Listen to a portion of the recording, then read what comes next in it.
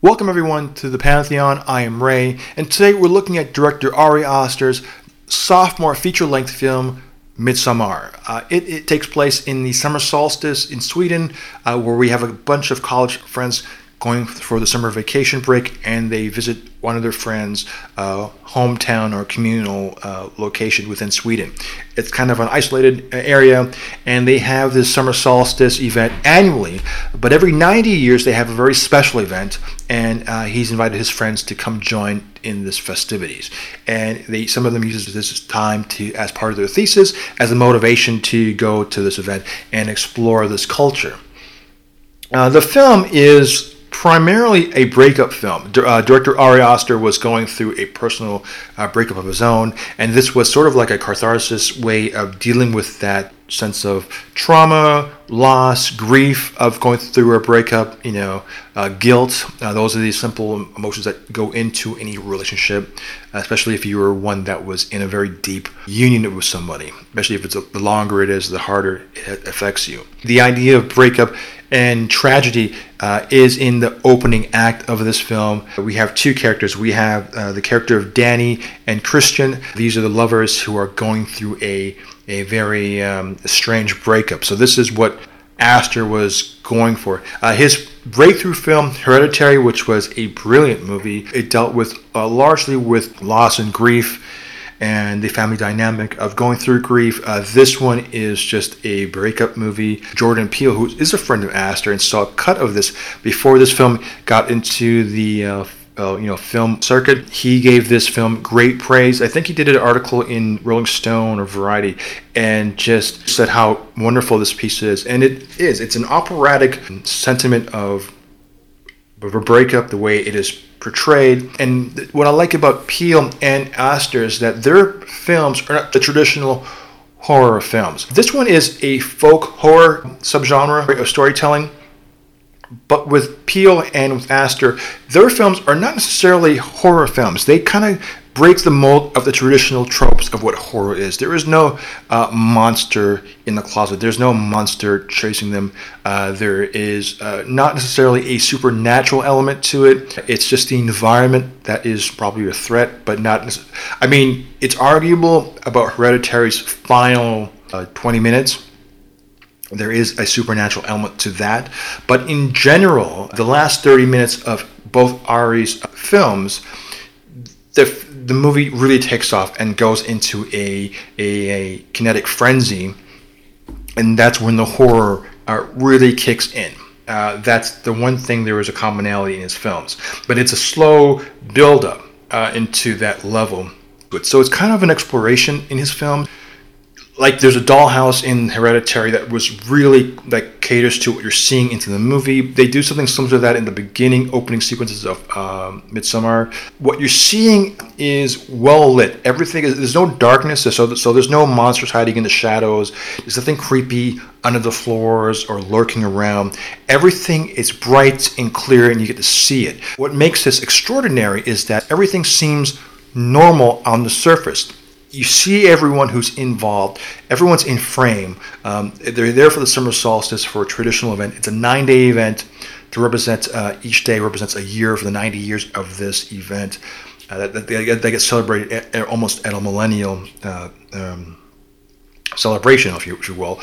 And there are different rules and rituals that they perform, and it makes sense, and everyone's going along and learning, and they're similar to like Get Out, they are trying to be understanding and welcoming of it, and understanding it's a different culture, and as strange as some cultures are, they try to accept that this is something different, and that they themselves, the community, accepts it, and at the top of when things start to show signs of this is not right, we see that there is a elderly couple atop of a monolithic cliff, and you're saying to yourself, okay. And then at the bottom of this cliff, the community has come together, and there's one guy with this giant mallet, twice the size of like Harley Quinn's mallet. And the first thing that comes to my mind off the top is that this is not going to end well. And I don't know if I laughed or if I was in shock or laughing or in shock. It's a bit of both, but the characters still went along with what took place. And it's the absurdity or the extremeness of what you're seeing. And what makes both Hereditary and Midsommar extraordinary, it's like reading a Dan Brown novel where you're learning as you're reading, as you're going along in his novels. With this, with Aster, what you're seeing in the background, what you're seeing around, there are clues that are in place that's telling you what is to come. There are drawings or murals of a love potion. It's about a 4-panel mural, and as you're panning through it, you know what's coming, or when the event happens, you understand where it's coming from because you see these murals set it up. He enters a room.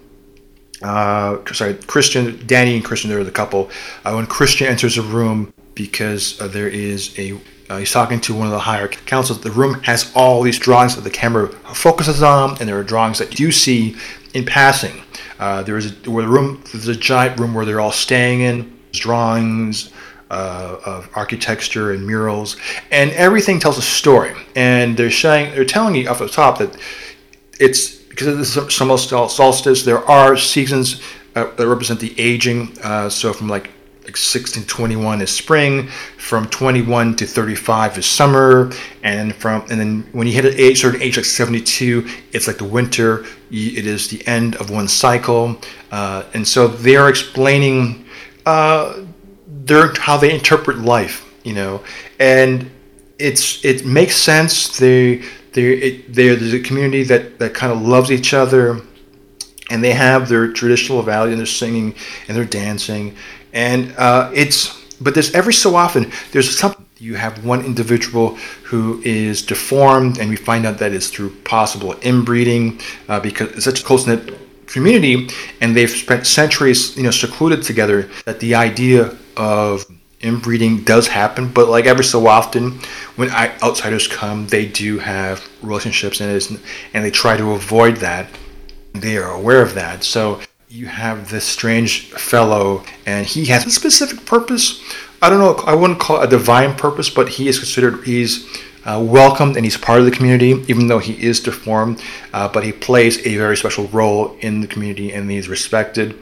The elders get a dinner, and they're accepting of that, and they've all these traditions and things that are.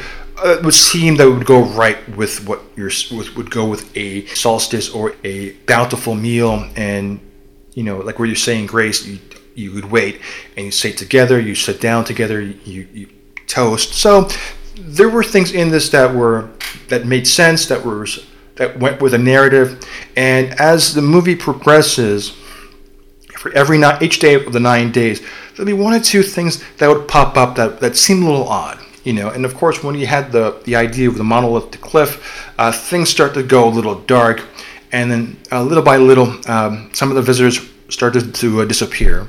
But they let it go. It's kind of strange how there are reasons that they give that's accepting of it. Because it seems a little strange, kind of like Get Out, whereas like Chris was like, okay, maybe because I'm an outsider, I don't know their values. Let's just go with it and try to be neighborly and friendly, and not to embarrass or just be accepting of what their values and their traditions are.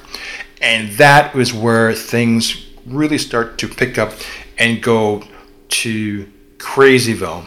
And then the last 30 minutes of this film really goes in a direction that the trailer does slightly give a hint to, but the full extent of it is not realized. And based on Danny, played by Florence Pugh's character, who is a wonderful actress, who's going to be a major star in the upcoming Black Widow movie, and she was Fighting with Family, the WWE biopic film. She's a chameleon actress. She has a great range. This film, she is in a high octane level of emotion, trying to deal with grief, loss, and also compensating for a potential breakup with Christian, her boyfriend. And there is so much going on. And then when the film gets to the climax, it's just an exaggeration of what she is going through. It's now echo. It's like an echo chamber of what her expressions are and feelings are, is exploding onto the screen of what is actually going around in the film. Now, I got to leave it blank and not blank, but vague, because there's so many things that are going on. There is obviously, it's cult-like, and as such, some of the mannerisms of how cults keep their members together, how cults grow, and how they make someone feel welcome and keep them thinking of their free will to be part of a communal experience or a group. This has those elements into it. The visual elements, the choices of isolation is like spot on.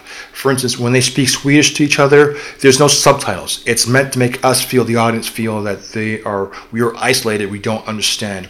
They use a technique that's done in The Shining, where the car is they're driving into this communal area is taken from above, something that was seen in The Shining. So you're looking at this one single car driving down this long, narrow driveway in an open field, and it's a wide shot. So it looks very isolated, and they're very much alone. So you get using elements like from The Shining, using elements of wide lenses of the open fields where they're by themselves. They're being cut off from the world, and you get that both visually as well as textually. And this is where I think this film really shines.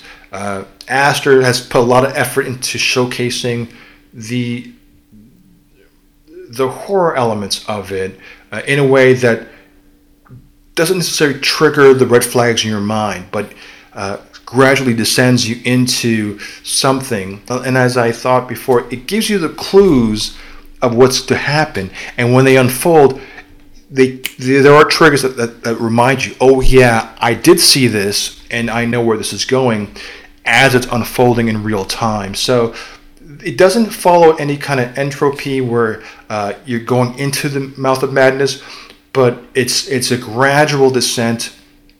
And when things get too far and get too lost, or the point of no return is finally realized, it becomes too late. And even then, they try to be as understanding to the differences of a culture as they can, to be accommodating, unaware to themselves that they are in mortal danger. And that is probably the most scariest part of what's going on, because even when you see things that are horrific, they try to understand the reasoning behind that, and every time you hear something, there's an excuse to explain what you're seeing, to diffuse it. And at some point, some people react, some people don't react. So it's interesting how that Aster was able to keep that balance, but yet showing, no, there's something wrong here, and we need to figure something out. So that is, without a doubt, the best part of this movie. Is it better than Hereditary?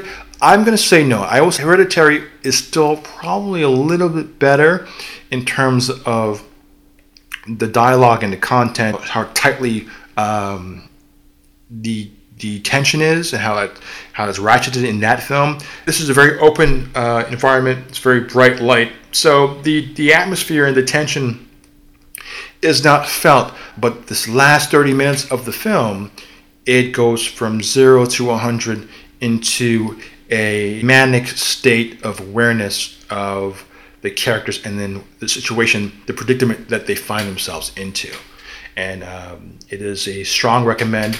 Give it 4 out of 5 stars. Midsommar is Aster's second masterful attempt into the subgenre of folk horror, but like Peele, he's finding critical praise and an audience that finds his work different and refreshing, and not following the tropes of the traditional horror films. I give this thumbs up, 100%. So with that, I am Ray, and we'll talk to you later.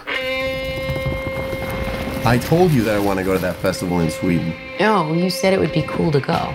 Yeah, and then I got the opportunity, and I decided to do it. I don't mind you going. I just wish you would have told me, that's all. Dude, she needs a therapist. You've been wanting out of this stupid relationship for like a year now. And don't forget about all of the beautiful Swedish women you'll meet in June. Okay, guys. That's not her again. Seriously? Babe, what's happening? Danny. was so very sorry to hear about what happened. I'm sorry.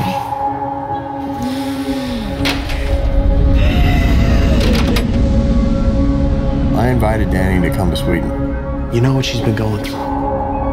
Christian says you've got this special week planned. It's sort of a crazy festival. Special ceremonies and dressing up. That sounds fun.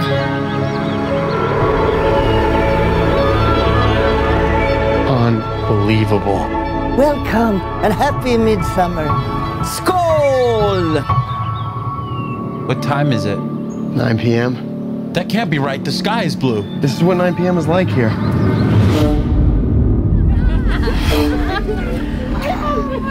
How long have you two been together? Just over 3.5 years. 4 years. Really? Yeah? What do you think? It's like another world. Tomorrow's a big day. Is it scary? What is it? It has special properties. What am I going through? We just need to acclimate. I don't want to acclimate. I want to go. Absolutely not. What's happening? I don't know why you invited us. That's why you look so guilty right now, because you know. We only do this every 90 years.